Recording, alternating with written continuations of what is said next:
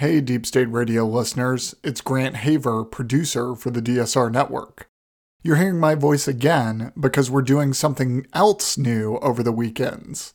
Every Sunday, you can expect an episode from another show on our network. If you like the episode, be sure to subscribe to the show's individual feed to get every new episode directly to your podcast player of choice. This week, we're sharing the latest episode of Next in Foreign Policy. On Next in Foreign Policy, Zoe Weinberg and I interview some of the most important up-and-coming foreign policy and national security professionals about issues in the news and some you may have missed. We hope you enjoy this conversation. I'm Grant Haver. I'm Zoe Weinberg. And this is Next in Foreign Policy, the podcast where the next generation of national security and foreign policy leaders talk about the issues of today and tomorrow. This week, we're joined by Scott Bade, who is a senior analyst at Eurasia Group, where he covers the geopolitics of technology. But we have him on today because he's a longtime watcher of UK politics and foreign policy. He was even a co-author of the Sunday Times best-selling policy manifesto, More Human, Designing a World Where People Come First, with David Cameron's former policy chief. Scott, thanks for joining us. Great to be on. How did you get into foreign policy in the first place, and how did you end up writing a policy manifesto in the UK? I have always been interested in the world and international relations and history and all those things. And I did Model UN in high school. My government papers were the most exciting. And when I got to college, I knew very quickly those are the areas I wanted to study. My interest in the UK came about partially because I could understand the media, and it was easy. There's a lot written about it. It's very interesting, and the history lesson me, as we are seeing right now, there's so many traditions attached to UK politics and UK foreign policy, and it's very interesting. So, for example, as an undergrad, I ended up studying how the British Empire influenced future British foreign policy, right? And there's a lot of historical legacy. And so as a historian, that was always very interesting to me. The book came about mostly because I had studied the UK. There's a gentleman, Steve Hilton, who was David Cameron's policy chief, had come out to Stanford and was teaching, and he needed someone to help him write his book. And since I had some understanding of the UK and its system and cultural context, I ended up working on it along with my brother, actually. And that was a fascinating experience to really get to learn about another country's politics and policies from someone who had been at the center of that system. And I tend to think of you as maybe a more progressive guy, and David Cameron, obviously a Tory. And so what was that like, thinking about the way maybe our politics and your personal politics impacted the way you sort of thought about the UK and thought about that writing project? It was intellectually a really interesting exercise because you're right, I come sort of from the center left in the US. But the thing is, when you're talking to, and I think this goes for international politics writ large, other countries' politics do not have the same contours as ours. They don't have the same shibboleths. And so, for example, you talk to a conservative in the UK, and the idea of not having universal healthcare is just anathema. They think it's insane. So maybe they have a slightly more free market approach to how it's provided. You heard a lot of government guaranteed market provision is something you heard a lot in UK conservative circles. The idea of sort of attaching healthcare to private enterprise and jobs makes no sense to anyone in the UK who's a conservative, even the most ardent Thatcherite. So that was actually a really interesting process, and I didn't agree with everything. Though we ended up coming to the book. The paperback actually ended up endorsing Brexit against Steve Schwarz's boss, and I was opposed to that. And Cameron and and a lot of his people around him know that. But it was a really great experience, and I would encourage people, especially younger people, but older people too, who are listening to this, that if you have the chance to work with someone whose political views of yours aren't necessarily aligned, it's actually a really fascinating experience, because oftentimes he would have some crazy thought, and we would say, no, that makes no sense. He's like, we'll go out and find me evidence for it. And then we'd go out and do some research and find out that almost all the time he was right in the end. And so really challenging your biases, I think, is a really healthy exercise. What did you go into it thinking that he was wrong and then came out of it thinking maybe he has a point? Like, what were some of those things where you're like, I disagree with you about X? Obviously, that's not Brexit, but what was it? I would say his views on localism, on decentralization, for instance, because remember, they're not necessarily against the government being involved, but they're very much in favor of subsidiarity. This concept that's very common in say Switzerland, where essentially government takes over at the lowest common. You go to the lowest common level of government where it can be useful. And I don't think that's always right, but I learned more instances where I think it probably works better than it should. I don't think it necessarily works always for equity, but for provision of services, it often can be much more productive and useful. And so things like that. And actually, during this time, we wrote about antitrust, for example, well before it became fashionable in the United States. And this is coming from a conservative, fair market perspective. And someone who's pro market but says, well, I want markets to be fair, rather than I want to break up companies just because I don't like capitalism, but because, well, I don't like crony capitalism and I don't like companies that are too big and using their power anti competitively.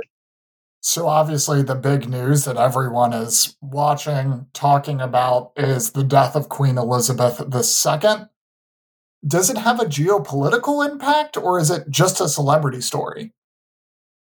There's not that much I can say about the Queen that hasn't been said by all 500 commentators on every network. Nonetheless, I do think that there is a big impact culturally, obviously, but also geopolitically. And we have to remember the Queen, her greatest service to the UK was her or not, maybe not greatest service, but a big service of hers was her soft power. The UK is a soft power superpower in large part because of the Queen, in large part because of the royal family. I've heard reports of Kenya and having flags at half staff. Cuba, there being some remembrances. Front page of the news. Countries you wouldn't expect to be following this, but nonetheless, the world has followed the Queen, and she's had this remarkable life. She ties together a century of history, really, and so I think that there is a psychic impact, almost psychological impact, almost to that. Geopolitically, clearly, she was a figurehead and was less important in terms of matters of war and peace. But I don't think we should understate how stability influenced things. Clearly, she couldn't stop Brexit even if she wanted to, and we don't know what she wanted to on Brexit. Both sides have sort of claimed that. But she helped, I think, enable decolonization to happen. The British Empire was able to maintain a bit of the fig leaf of still being an empire because you still had the imperial state crown, right? And you had the pomp and circumstance, and that part didn't go away. That allowed UK after World War II to let itself down, I think, in a more metered way and allow people to accept things. And that also probably worked counterproductively, say in the Suez Crisis, where British politicians probably thought that they were more powerful than they were, and the idea of still being an empire probably didn't help there. More recently, the part geopolitically that she has most been talked about is obviously her role in Ireland. Her state visit to Ireland, this is more than a decade now, I think, but was really powerful, really prompted reconciliation, was really helpful in that process. She met the Sinn Féin leaders, which was unthinkable considering her close relative, Lord Mountbatten, was assassinated by the IRA in 1979. Actually, what's interesting is I think just yesterday, the day before, the days go together now with this royal mourning process, not to say Prince Charles, but King Charles was in Northern Ireland, and he was meeting the Northern Irish leaders, including the heads of Sinn Féin. And that's an unthinkable thing that the monarchy brings together. I don't see Liz Truss meeting the Sinn Féin leaders anytime soon, but here you have the new king getting their condolences, and that alone is going to help maintain stability and peace in that region, that you have some of that continuity. So let's go to Northern Ireland because this was a big issue with Brexit specifically, because obviously Northern Ireland on the island of Ireland, and the hard border between North Ireland and the Republic of Ireland was something that they wanted to make sure didn't come back because that was part of the Good Friday Accords that ended the Troubles. There's been some negotiation around that, but that's ended up with basically having import and export problems with North Ireland and the rest of the United Kingdom. Do you think this is going to continue to be a problem? Do you think Europe's going to look the other way and just let them relax the barriers between UK and Northern Ireland? Or what do you think's going on there? Northern Ireland has been the tricky issue of Brexit. There's no denying that essentially, and I think most analysts would agree, most impartial analysts would agree, and I should, full disclaimer, well, Eurasia Group doesn't necessarily back either way. I was very vocal in saying Brexit was a bad idea well before. Nonetheless, I think if you look impartially, the big problem with Brexit was always going to be Northern Ireland, because the whole foundation of the Good Friday Peace Accords were that you would have, as you were saying, you wouldn't have borders on the island of Ireland. Because for those of you who are listeners who might not know, Northern Ireland and Ireland, there's a republic in the south, and the sort of the 6 counties in the north are Northern Ireland, are part of the United Kingdom. And that was what the Troubles were fought over, etc. And being able to pass goods back and forth, that allowed, and people, the free movement that came with part of the European Union, that was really the glue that held the peace together for the last 20 years. And now that's being threatened. And the problem is that you have unionists in Northern Ireland who don't want anything that draws any sort of border in the Irish Sea between them and Great Britain. And you have the Irish and the EU saying quite reasonably, the UK, you signed a treaty saying there would not be a border on the island of Ireland. And so you have to abide by that. And so what you've had is this game between London and Brussels, where both sides are negotiating. The UK keeps saying, oh, we need more, we need to negotiate. The EU says, well, we have a treaty, so we're going to follow the treaty. We can smooth the edges a little bit. And right now they've kind of been fudging by essentially using de facto measures for the time being without fully implementing things. There is a risk of a trade war in the coming year or so. We think at Eurasia Group that's unlikely to happen. We think a stalemate is probably the likeliest answer in the next year. Truss had been somewhat belligerent in the campaign and as foreign secretary, probably going to be softened now that she's actually prime minister and has to really deal with them. But I don't think we're going to see a trade war, but I don't think we're going to see a solution either. So if no trade war and no solution, where does that leave Northern Irish angst? I think as Americans, we tend to, especially people of our age, because we're too young to remember the Troubles, they were very recent, and the culture there hasn't changed a ton. So there's still Protestant Catholic issues, old Irish, sort of new English problems, even though maybe the world is a little less polarized. Those conflicts are still there. And without a solution, are you just going to end up with an even more aggressive Protestant Northern Irish faction that prevents a government like we saw earlier? So I think that the detail that's most salient is what you just said is our generation. And our generation in Northern Ireland doesn't remember the Troubles because they were either too young or they weren't born yet. They don't want the sectarianism. In that respect, I'm fairly optimistic about Northern Ireland. I think that any sort of flare-up of tensions is going to be relatively muted, and you're not going to see a return to the full-scale violence that we saw in the 1980s and into the 90s. That being said, certainly there is a potential for civil strife, and the longer this goes on without a solution, you'll have that problem. And it's not just a UK-EU issue, it's also an intra-Northern Ireland issue. The Stormont, which is sort of the seat of government in Belfast, has been in a government crisis for the last several years now, because there was a unity government between the DUP, which is the main unionist party, and Sinn Féin, which is the Irish Republican Party. And what ended up happening is that the DUP pulled out and was not willing to accept Sinn Féin as the first minister, and basically the government collapsed. And so you have the potential now of Northern Ireland being ruled from London, which nobody wants.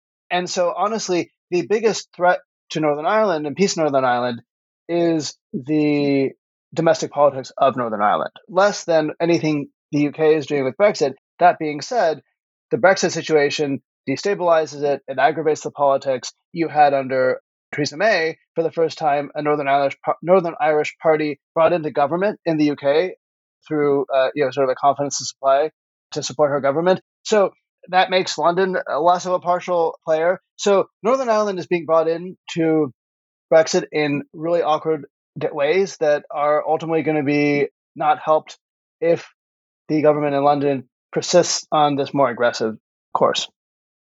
Going back very quickly to some of the questions that are coming up on the occasion of the Queen passing away, the UK has not seen a transition of power on the monarchy side for 70 years.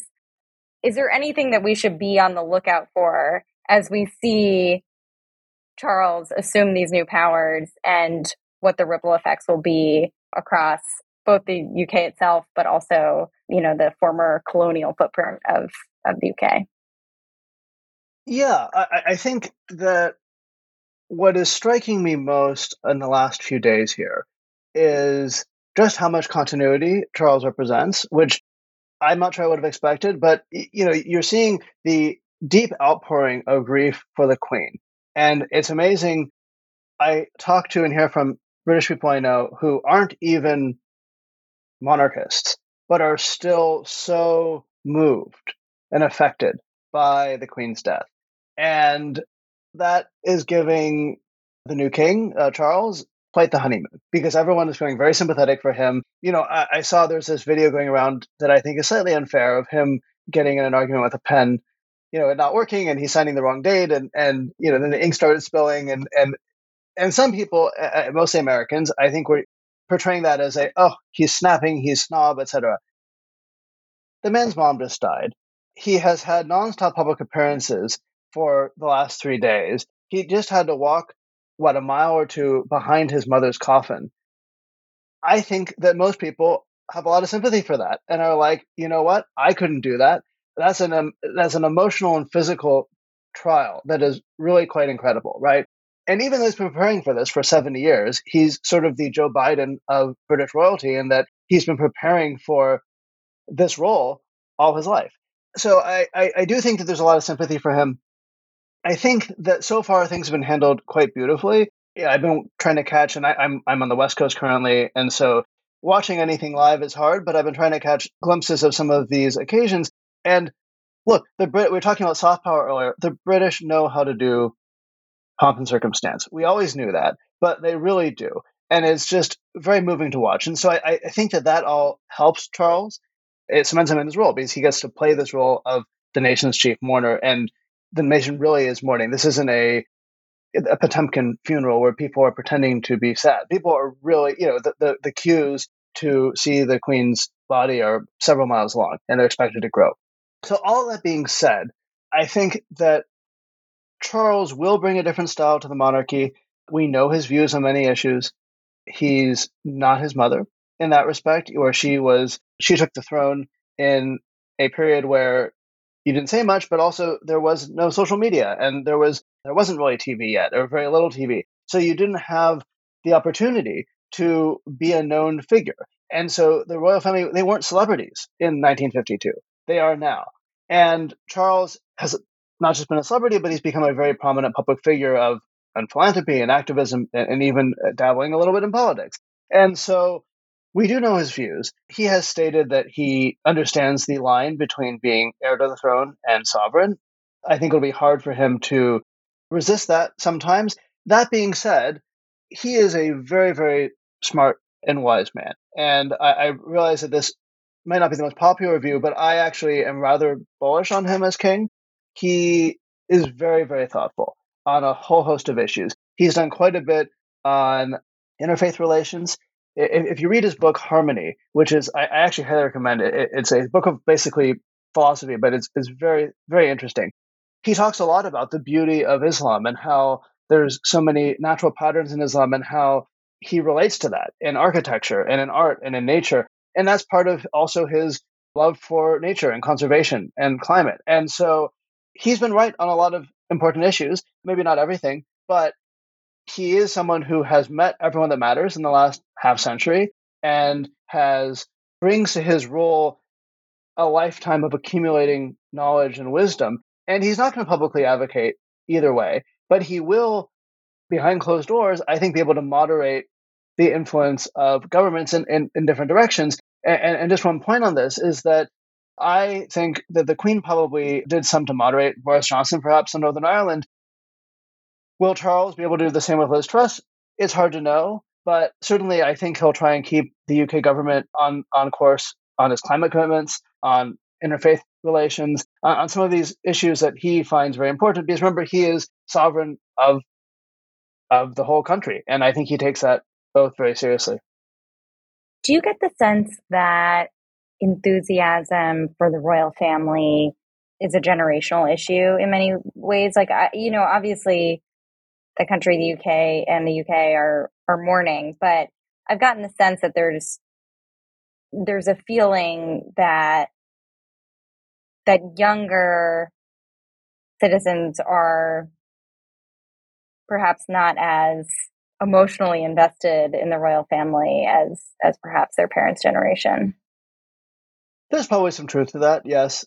I think anyone who is of the Queen's generation or even Charles's generation, they grew up in a very different country. They say the past is a foreign country, and they grew up in that sort of halo of end of World War II and of empire. And while the 1950s was not the most pleasant period for Britain, it had economic crises, it had the Great London Fog, Suez happened, right? So there's a lot of things that went wrong in that period, but there was sort of she inherited and she carried with her the glory of Churchill and of empire and of her father who commanded a lot of respect. Charles doesn't have that, and I think that younger generations, obviously, the UK is a lot more diverse. It was a white country when the Queen ascended the throne, and it is certainly much more multicultural now. And a lot of people are questioning authority and questioning inequality. Charles, I think, is getting ahead of things somewhat in that he has signaled that he'll streamline the monarchy and make it much more, slim it down, where it's him, it's William and Kate, and maybe some of the nephews and nieces, and Princess Anne will probably continue to be the workhorse of the family. But, he's not going to subsidize dozens of royal cousins. He's not going to keep Prince Andrew and his daughters employed. So I think there is a understanding that if the royal family is going to continue to work, it can't be this bastion of privilege. It has to do a lot more to be in touch with the times. So the royal family might work for the UK, but it seems like it might not work for the whole Commonwealth. So some other countries that have the monarch of the UK as their head of state, New Zealand, Australia, Antigua and Barbuda, and others are having conversations about, with this change, whether or not they want to become republics and to get rid of the monarch. Do you think this is a big deal? Or do you see it as like, everyone in the UK knows that the Commonwealth is kind of a farce and like it doesn't matter that much? I don't think it's a huge deal. The one aspect where I think the Queen deserves a lot of credit is she was very gracious in the dissolution of the empire. And the British royals have never fought to hold on to their crowns, at least since, the 1600s.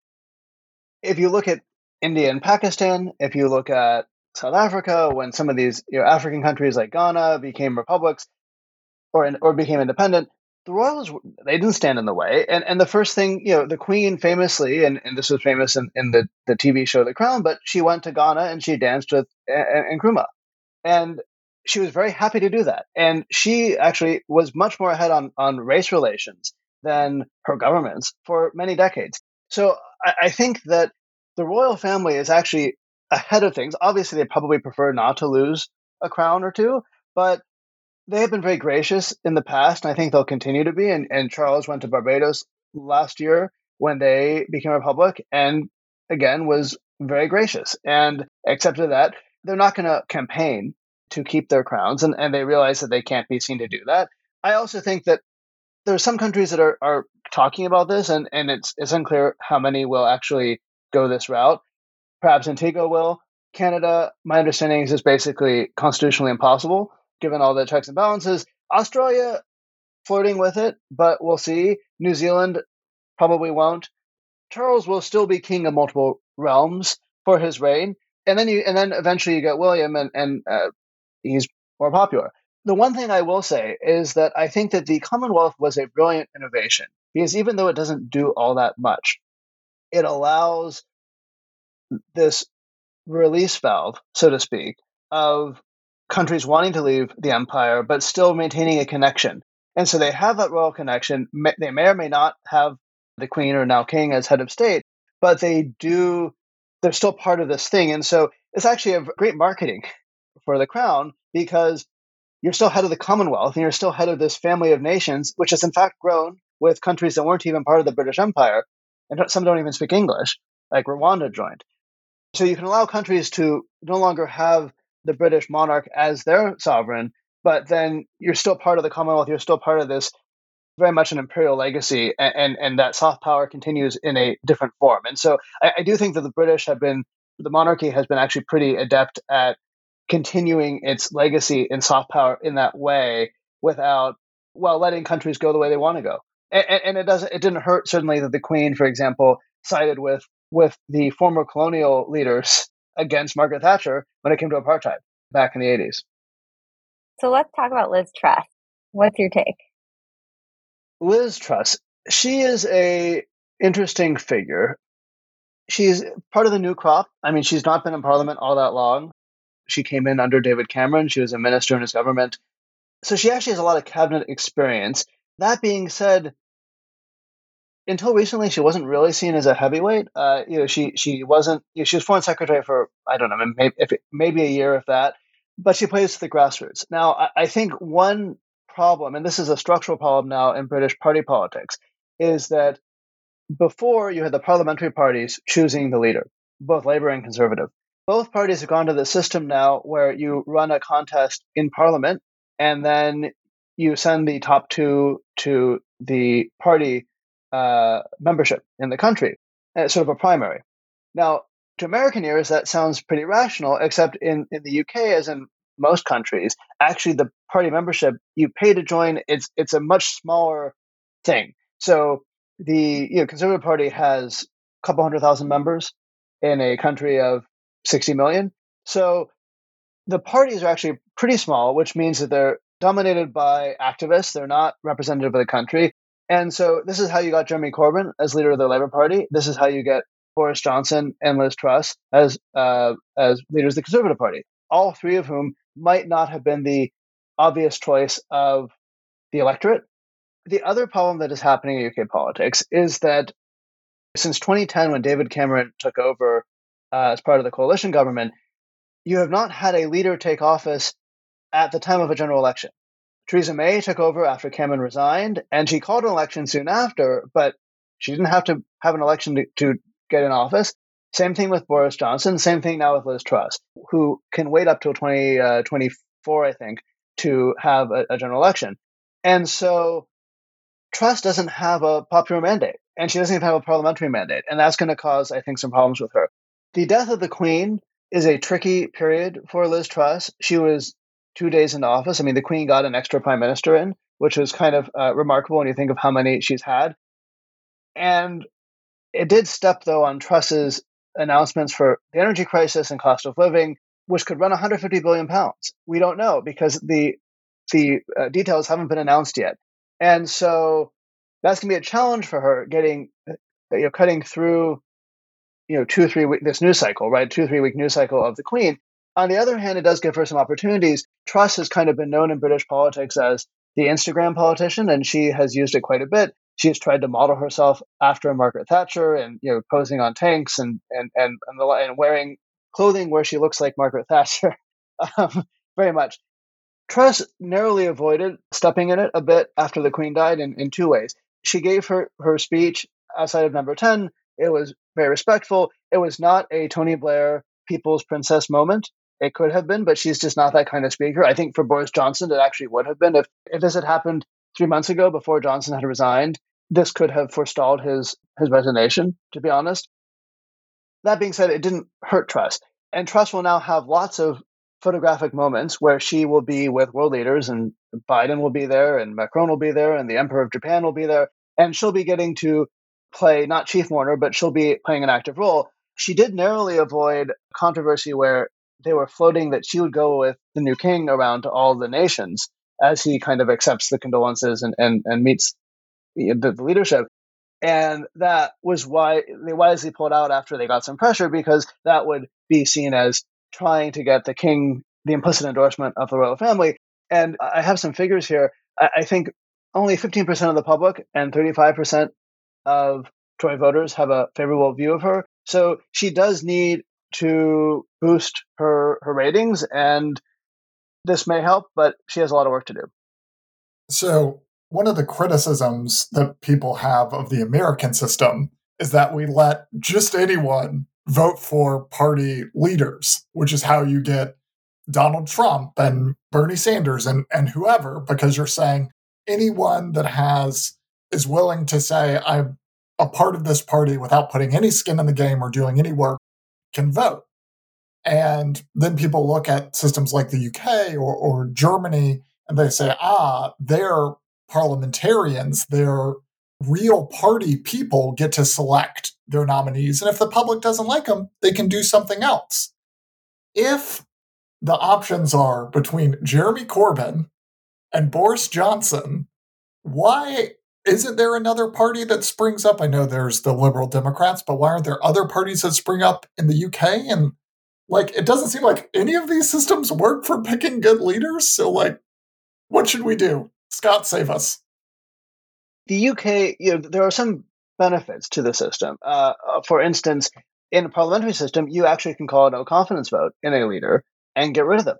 And that's what happened with Boris Johnson. And in a way that you look at the United States and you have someone like Donald Trump, who it has to be impeachment. It has to be high crimes and misdemeanors.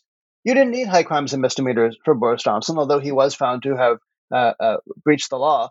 But that wasn't the reason he was removed. He was removed because he became a political liability, and Parliament lost confidence in him. And so they decided that he no longer had their confidence to be prime minister, and so he was ousted.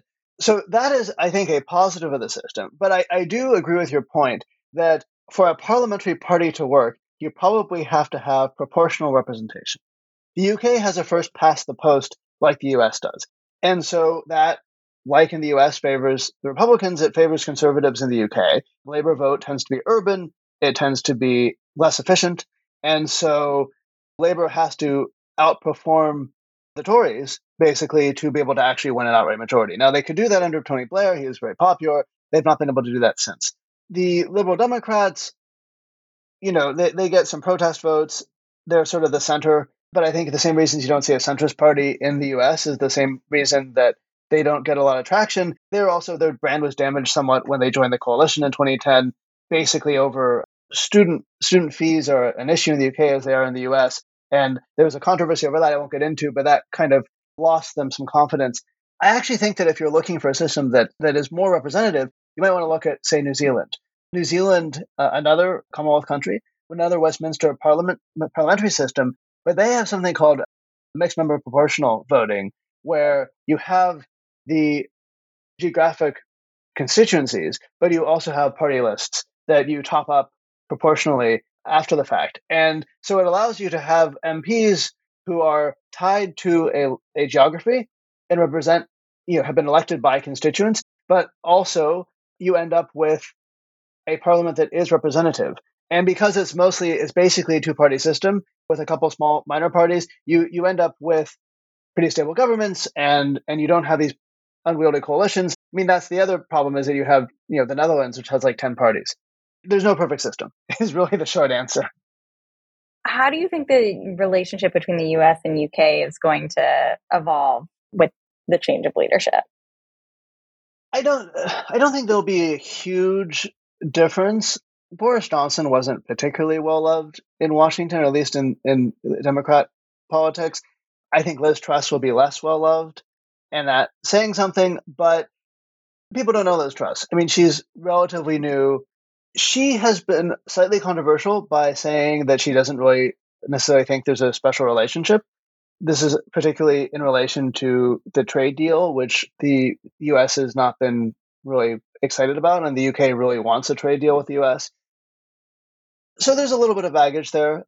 At the end of the day, the US and the UK are close partners, and I think that relationship will continue. I mean, there was some speculation early on when, discussing the restrictions on how the logistics of the royal funeral are going to be, that, oh, well, maybe Biden's not going to go. Well, that wasn't going to happen.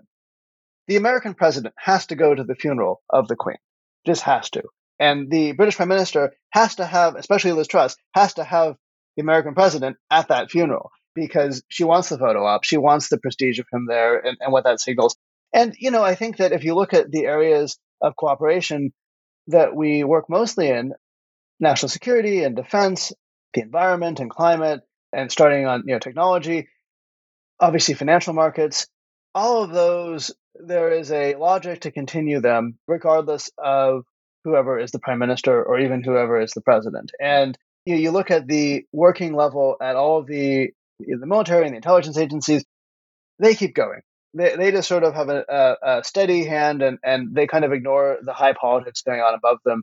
And, maybe there's someone who feels slighted here and there or, there's a snafu, but I think that things will continue pretty much the same. That being said, Northern Ireland, we always come back to Northern Ireland.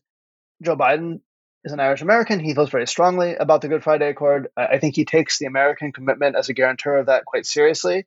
And the U.S. has been continually warning the governments of Boris Johnson and now Liz Truss that if you put that at risk, if you put peace in Northern Ireland in jeopardy, there will be consequences to that. And Truss might not want to listen, but I think at the end of the day, she'll have to. And that might be a thorn in the side, but everyone's going to want to work around that. I think it could be said that, the UK has been in relative decline on the geopolitical stage for the last century, let's call it. Would you agree that that's the case? But also, do you think that there are lessons to be learned here for the United States as we also, in some ways, have, retreated from the global stage in the past, I would argue, since 2016 or, in the last decade, maybe you could say. What parallels exist there? What are the possible lessons learned? So forth. Yeah, I think the UK occupies a slightly bizarre space because it has this global brand. It has the Commonwealth. It has certain aspects that are very global. I mean, I think its foreign service is probably second to none in the world. Its intelligence presence is still quite good. So in certain respects, it's still quite a major power, but obviously it can't compete with China, can't compete with the US, and so is less consequential as a result and has to be working with allies if it's going to make its voice heard. So I think in hard terms, yes, the UK has declined certainly, and it will have to find creative ways. And I think it has to the extent that culturally, and you look at the soft power of the UK in terms of music and film and universities, research.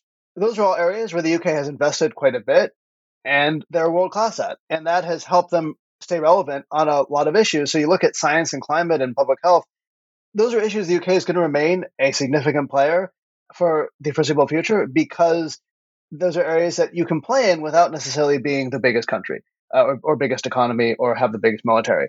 The UK does have the ability, I think, to be a utility player in geopolitics in very specific ways. So, it's done quite well in the Ukraine conflict and kind of stood up and helped lead the vanguard in terms of helping Ukraine and standing up to Putin. I think on climate change, it's done a lot and will continue to do a lot. The UK, because of some islands in the Pacific, was able to create at one point, it may have been surpassed at this point, but the biggest marine ocean preserve in the world. There's things like that the UK can do, I think, be quite creative and then work with the US and work with Europe to leverage its assets in different ways. As to the US, I think there are lessons, right? And I think that creativity, that nimbleness is important. I think one thing Boris Johnson was criticized for with this UK strategy that came out, I guess it was last year now, post-Brexit, was that, he's trying to be a Pacific power and a European power and send carriers, fleets to Asia. And there's something to be said to that. Like, yes, on one hand, the UK wants to have global pretensions of power. It should project power, but also it has two carrier fleets. Can it really have one of them permanently in the Pacific? And the answer is probably not. It probably should focus on Russia or the Middle East and kind of keep that focus. And so I think that the U.S. can take lessons from, the UK overextended after World War II, and it had to come home, and that was a famous series of moves it made where the East of Suez retreat was a big moment for the British Empire. And I don't know if the US is going to have something similar, but I do think the withdrawal from Afghanistan, there are some parallels, not just with Britain's withdrawal from Afghanistan, 150 years ago, but from that idea of, this is an area that we no longer can afford in good conscience to stay for our priorities. And so I think the US can take some of that, try and be a little more flexible, be more nimble, more opportunistic in that. That being said, the US remains the biggest economy in the world. It remains the military superpower. So it has the reserve currency. We don't have to make those choices, but we are going to start having to make them. And so the UK does offer an instructive way to, I think, gracefully decline. I will say the advantage the UK had is that they had the US taking its place. And it's unclear who, if the US of our place is being taken by China, that's very different. We don't have that same trust and that same friendship and those shared values, and that makes a big difference. And so that's going to continue to be the $64 million question, or whatever that phrase is, in terms of can the US, who can the US work with to retain the values and place in the world without necessarily being belligerent about it and acting like Russia. With that, we'll move on to our final segment where we each talk about something we're following in the news, either culturally or politically. Zoe, why don't you kick us off?